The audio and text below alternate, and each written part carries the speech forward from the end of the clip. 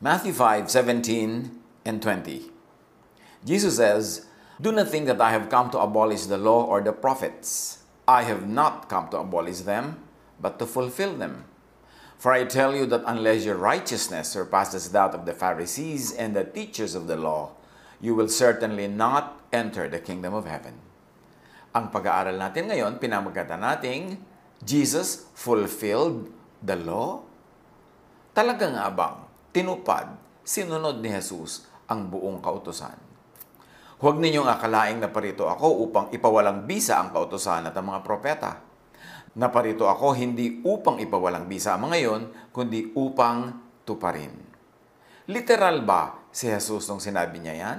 Talaga bang dumating siya para tuparin ang mga kautusan? Katulad ng pinaniniwalaan ng napakarami, kaya bawat kautusan sa Jewish scripture, sa Old Testament, at lahat na lang ng kautusan na religious ay ipinatutupad nila kahit kumisan ay unkind, kahit kumisan ay cruel or unreasonable yung pag-a-apply nito.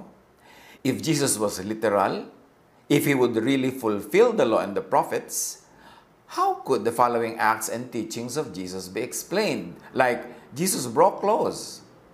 Jesus did not fulfill Scripture. Luke 23:1-2, "Then the whole assembly rose and led Him off to Pilate. And they began to accuse Him, saying, 'We have found this man subverting our nation.'" Read, "breaking our laws. He opposes payment of taxes to Caesar and claims to be Messiah, a king." So here, Jesus is accused of breaking the law. John 8:3-5, "The teachers of the law and Pharisees brought in a woman caught in adultery. They made her stand before the group and said to Jesus, 'Teacher, this woman was caught in the act of adultery. In the law of Moses, God commanded us to stone such women. Now, what do you say?'" At matagal na walang sinabi si Jesus. Nagsulat siya sa lupa. John 8:7, "When they kept on questioning Him, He straightened up and said to them, 'Let any one of you who is without sin be the first to stone a stone at her.'" Effectively, Jesus canceled this activity of stoning to death. Here, Jesus teaches non-violence to sinners, against sinners. Jesus teaches non-obedience to the law of Moses. So kung talagang pipili ka ng isang sagot lang, pinatupad ba ni Jesus ang law of Moses or not? Of course not. Hindi yun ay pinatupad niya, yung kabaligtaran nun. At sinabi pa niya sa babae, "Did anyone accuse you? Neither will I accuse you." Nung sinabi ng babaeng, wala pong nang-accuse sa akin, wala pong nambato. Acts 10:14-15, "Ngunit sumagot si Pedro, 'Hindi ko po magagawa yan, Panginoon. Kailan may hindi ako kumain ng anumang marumi o hindi karapat-dapat kainin?' Muli niyang narinig ang tinig, 'Huwag mong ituring na marumi ang nilinis na ng Diyos.'" So here, Peter, obeying Jesus-ness, disobeys dietary laws. Kasi, sabi niya, hindi ko po pwedeng kainin yan, bawal yan sa aming mga batas. At sabi ng tinig ng Diyos, "Sinabi ko ng malinis, ipipilit mo pang marumi." In other words, kung noong araw man ay marumi yun sa kanila, nilinis na ng Diyos. Nagkaroon na ng new covenant, nagkaroon na ng new dispensation. It was a new age of spirituality. It was the age of Jesus and Jesusness.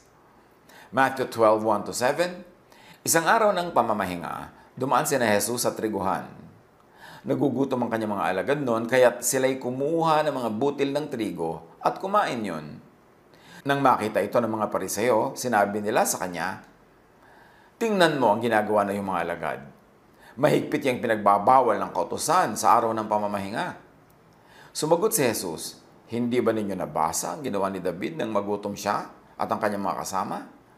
Pumasok siya sa bahay ng Diyos, kumain ng tinapay na handog, at pinakain din niya ang kanyang mga kasama.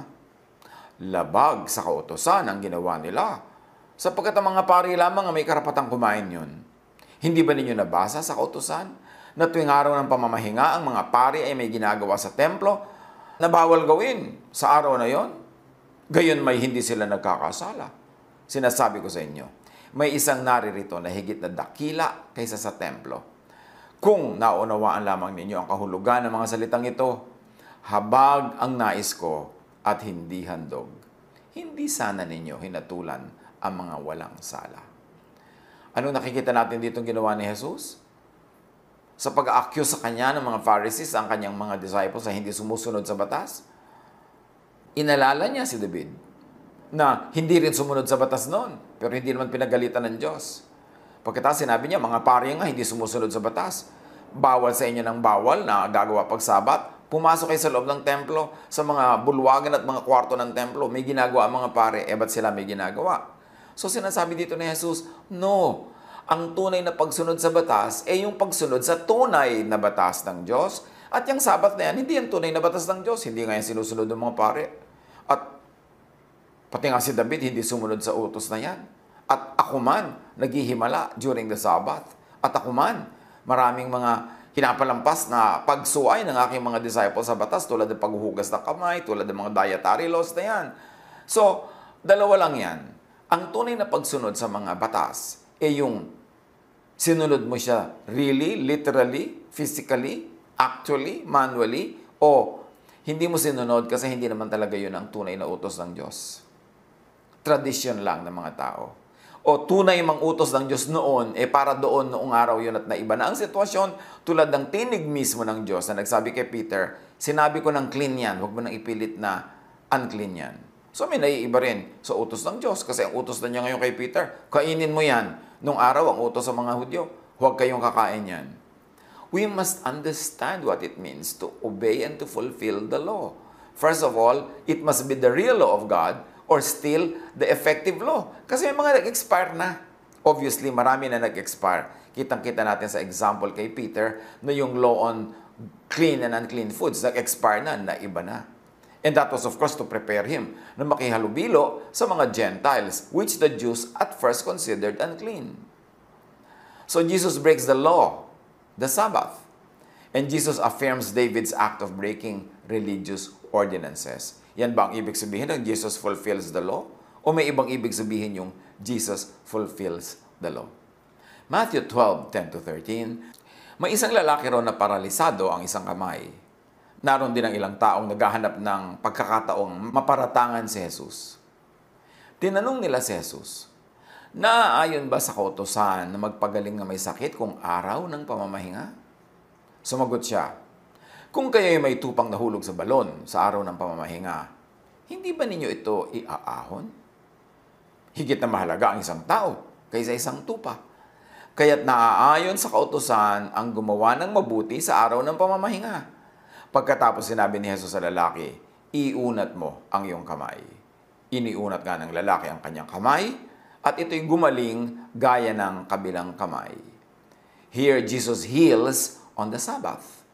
Pero para kay Jesus, working on the Sabbath when it is for the good of others, especially the needy, the sick, and the suffering, is the actual fulfillment of the law. Hindi yung literal word-for-word fulfillment na merong kailangan gawing mabuti, hindi mo gagawin dahil bawal gumawa sa Sabbath. Kay Jesus, yes, He fulfilled the law, but the fulfillment of the law is opposite nung fulfillment na alam ng mga Hudyo. Sa Kanya, to fulfill the law of the Sabbath is to work on the Sabbath if it is needed, needful, and if it is for the sake of the needy. So, hindi literal ang fulfillment niya ng Sabbath.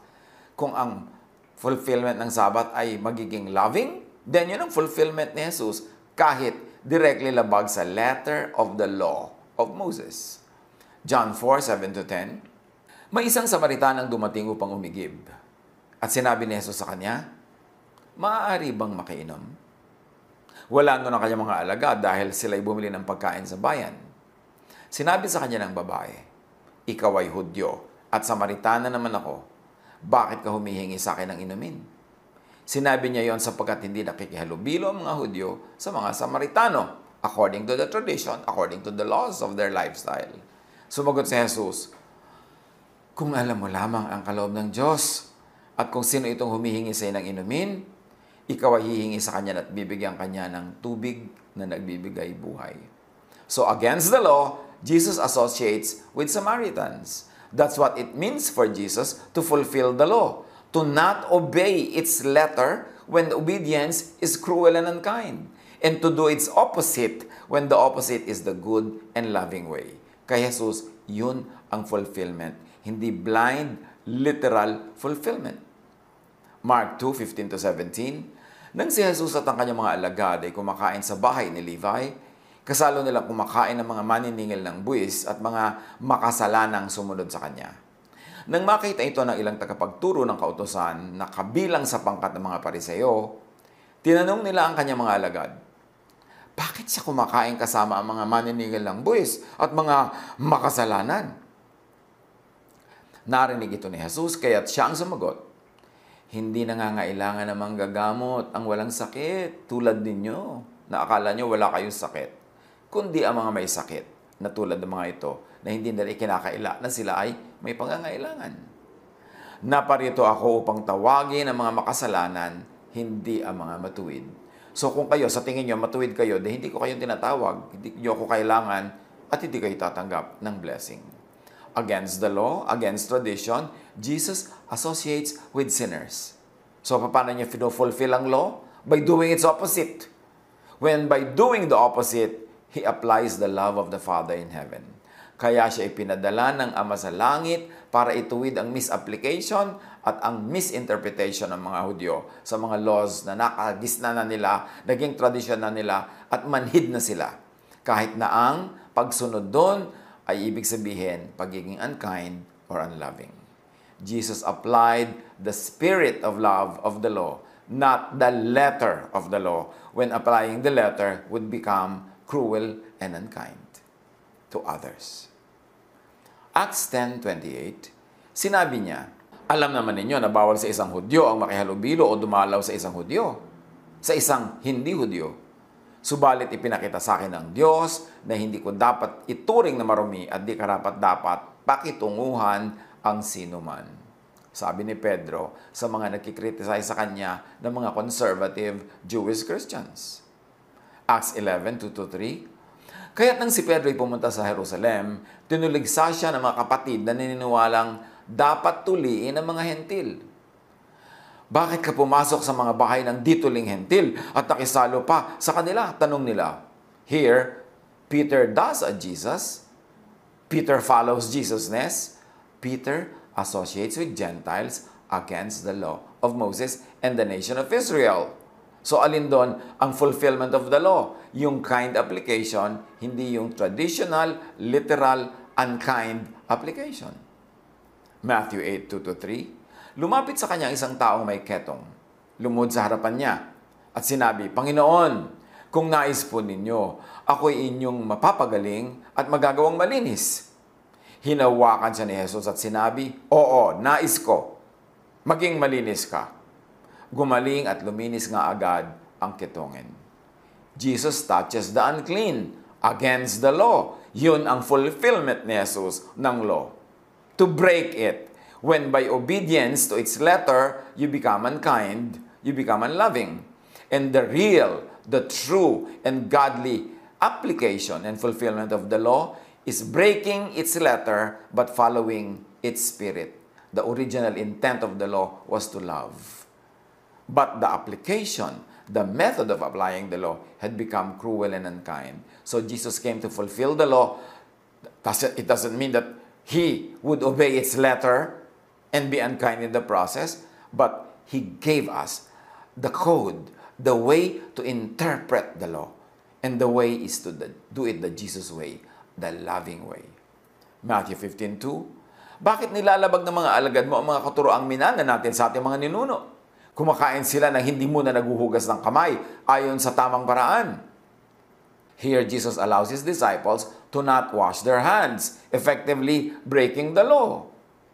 John 6:54, whoever eats my flesh, sabi ni Jesus, and drinks my blood has eternal life, and I will raise them up at the last day.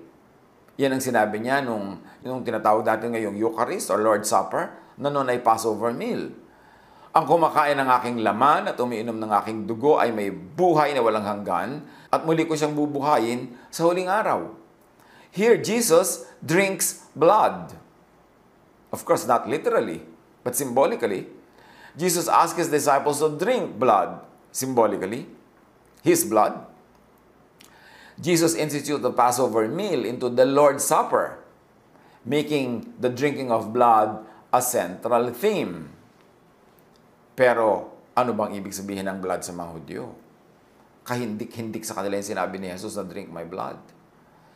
It is the zenith of breaking Jewish law and tradition. Kasi allergic sila sa blood. Ayaw nila ng blood, ayaw nila ng ganyan. Tapos sasabihin ni Jesus, eto, inumin ninyo ang blood. That's breaking the law in essence. So talagang sinadya ni Jesus na syakin sila, sintakin sila, gulatin sila para magising sila sa katotohanan na ang interpretation and application nila of the law is not the original intent of God. Na naging masyado na silang formal, legal, at masyado na silang unkind in many ways. Matthew 9, 1-5, sumakay si Jesus sa bangka, tumawid sa kabilang ibayo at tumuloy sa sarili niyang bayan. Pagdating doon, dinala sa kanya ng ilang tao ang isang paralitikong nakaratay sa higaan. Nang makita ni Jesus ang kanilang pananampalataya, sinabi niya sa paralitiko, "Anak, lakasan mo ang iyong loob.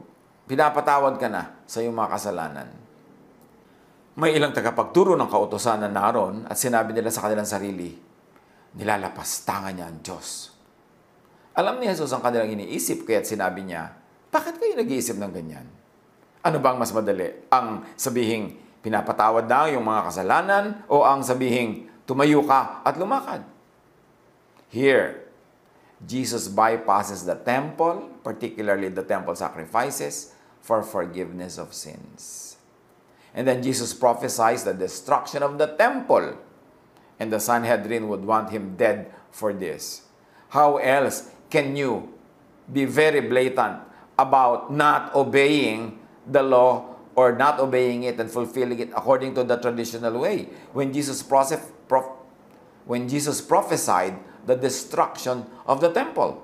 Mark 13, 1-2, nang palabas na si Jesus sa templo, sinabi sa kanya ng isa sa kanyang mga alagad, "Guro, tingnan po ninyo, napakalaki at napakaganda ng mga gusali at ng mga batong ginamit dito."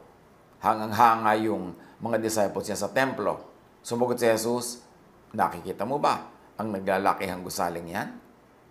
Walang batong magkapatong na matitira dyan. Magigiba lahat yan." Matthew 26, 59-61. Samantala ang mga punong pari at ang buong kataas-taasang kapulungan ng mga Hudyo ay naghahanap ng maling paratang laban kay Jesus upang siya maipapatay. Ngunit wala silang nakita kahit na maraming humarap na sinungaling na saksi laban sa kanya.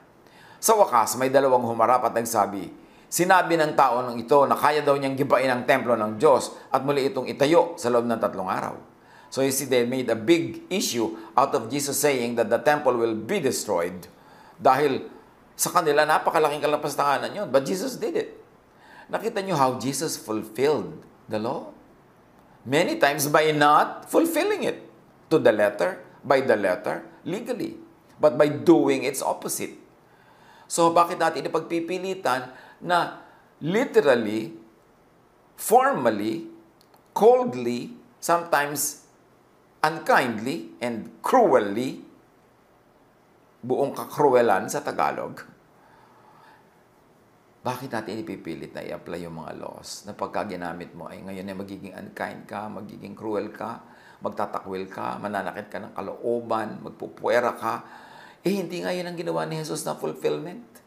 Kundi pinili niya yung kind application. Pinili niya yung kindest, tenderest, the most supportive, the most helpful. At para sa kanya, yun ang fulfillment of the law. To fulfill its original intent to love.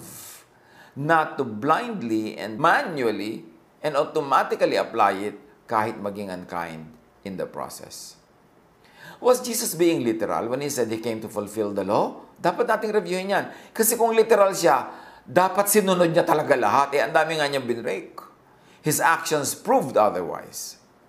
Showed a clarification of how the law ought to be fulfilled. Paano ba talaga i-fulfill ang law? In the spirit of love. In loving, people-friendly ways. Hindi yung maipatupad mo lang kahit maging unloving ka na. John 1:14, referring to Jesus, "The Word became a human being and lived here with us. We saw His true glory, the glory of the only Son of the Father, From Him, all the kindness and all the truth of God have come down to us. Galing laudang kay Jesus lamang at bukod tanging kay Jesus lamang galing ang tunay na kabutihan at kabaitan at katotohanan ng Diyos Ama. In other words, kulang-kulang o mali-mali ang pagpapakilala ng religion tungkol sa Diyos Ama. So dumating si Jesus para ipakilala ang tunay na Ama, ang tunay na kabaitan, kadakilaan, pagmamahal ng Ama. At yun ang ginawa ni Jesus, inire-interpret niya yung law. Or, finulfill niya yung law, His way, the Jesus way. Not the way of the Pharisees, not the way of the teachers of the law. Jesus interpreted and applied the law, not in the unkind and cruel way of old times, but in the way of love of the new time. Matthew 22:34-40. Hearing that Jesus had silenced the Sadducees, the Pharisees got together. One of them, an expert in the law, tested him with this question. Teacher, which is the greatest commandment in the law? Jesus replied, love the Lord your God with all your heart and with all your soul and with all your mind. This is the first and greatest commandment. And the second is like it. Love your neighbor as yourself. All the law and the prophets hang on these two commandments. Sabi ni Jesus, ang lahat ng batas, ang lahat ng katuruan ng mga propeta, ang lahat ng religious teachings, dito nakasalalay. Love God, love others. So, pag ang law mo, pagka ang interpretation mo, ang application mo, ang fulfillment mo ay hindi loving, hindi yan ang tamang interpretation, hindi yan ang tamang application, hindi yan ang tamang fulfillment of the law. Galatians 5:14, for the entire law is fulfilled in keeping one command. This one command, love your neighbor as yourself. So, meron nagkasala, sabi ng law of Moses, batuin hanggang mamatay. Loving ba na mambato ng tao hanggang mamatay? Di ba hindi? Kaya hindi sinunod ni Jesus yung letter of the law, ang pinairalan niya yung love of God, so hindi niya pinabato. At saka, kung love your neighbor as yourself, di mahal mo sarili mo, di ba? Ngayon, babatuhin mo ang kapwa mo. Eh di babatuhin mo rin ang sarili mo kasi i-apply mo yung ginawa mo sa neighbor mo sa yung sarili. Love of self ba yun? Nabatuhin mo ang sarili mo, di ba hindi? Kaya hindi ipinabato ni Jesus yung babae. Papaano finulfill ni Jesus yung law? By not implementing it. By not implementing its letter, its legal intent, but by implementing its spiritual and loving intent. Therefore, read, interpret, apply the law of Moses, the teachings of the Pharisees, religion, the scriptures, by the teachings and examples of Jesus. Lahat ng law ni Moses, lahat ng teaching ng Pharisees, lahat ng doktrina ng relihiyon, maging mga doktrinang nakasulat sa pages of the Bible, kailangang salain sa teachings and examples of Jesus because Jesus is the revelation of the invisible God. Jesus is the name, and the name of Jesus is the name above every name. He is Lord of all. So dapat yung interpretation niya ang masunod at siya ang maging pamantayan. Colossians 1:15, the Son is the image of the invisible God. Hindi yung law, hindi si Moses, hindi si Peter, hindi si James, hindi si Paul, hindi si anybody else. Jesus is the image of the invisible God. So the interpretation and fulfillment of Jesus is dapat interpretation and fulfillment nating lahat. Colossians 2:9, for in Christ all the fullness of the deity lives in bodily form. John 14:7, sabi ni Jesus, if you really know me, you will know my Father as well. From now on, you do know Him and have seen Him. So, pag nalilito tayo, anong tamang interpretation ng Scripture? Padaanin kay Jesus. Siya ang tunay na imahe ng Diyos. Measure, filter all teachings through the love of Jesus, through the Jesus filter. Tulad na nakikita sa ating simplified illustration. Lahat ng sinasabi ng religion, ng religious teachers, ng doktrina, ng scriptures, padaanin kay Jesus. Merong written word? Yes. Merong word carved in stone? Yes. But Jesus is the living word. And dahil living siya, pwede niyang i-adapt, i-adjust. Kaya nga meron ng mga dating literally ina-apply nung Old Testament, pero kay Jesus, kinancel na niya. So, kasi siya yung living word. Na-overcome niya, nalalampasan niya yung written word. Dahil siya ang living word. Doctrines and teachings and traditions and laws must be measured and filtered through Jesus. At yung hindi papasa, kontra pa nga sa teaching ni Jesus, sa kanyang fulfillment, sa kanyang interpretation, ilagay na lang yan sa file. Do not kill or die for those teachings. Measure, filter all teachings through Jesusness. Doon tayo makakatiyak. Doon natin malalaman na tama ang ating interpretation kasi nakaayon sa interpretation ni Jesus. He is the living word. He is the light of the world. He is the way, the truth, and the life. Kailangan pa bang i-memorize yan? Kailangan pa bang mag-agonize tayo, malito, kung sino ang susundin, kung kaninong interpretation ang susundin? Sumunod kay Jesus. Sabi niya, those who walk with me, those who follow me, will not walk in darkness. I have come to give you life. I have come to give you peace. I have come to give you rest. Ang lahat ng yan, nasa Jesusness. At yan ay mangyayari kung ang lahat ng mga batas, lalo yung mga cruel, yung punishing, yung difficult, yung nakakapagpahirap ng buhay, ay padadaanin sa Jesus filter. Kaya siya dumating. Huwag nating sayangin ang kanyang kamatayan at ang kanyang muling pagkabuhay. Salain ang lahat. Laging itanong, what would Jesus do? Kung nandito si Jesus, paano niya i-apply itong law na to? Manghihiya ba tayo? Mananakit? Mampupwera? O magmamahal, tatanggap, magpapatawad? You will fall in love with Jesus. Basta unawain lang kung sino talaga siya. At ibang-iba siya sa katuruan, kuminsan, ng mga religions.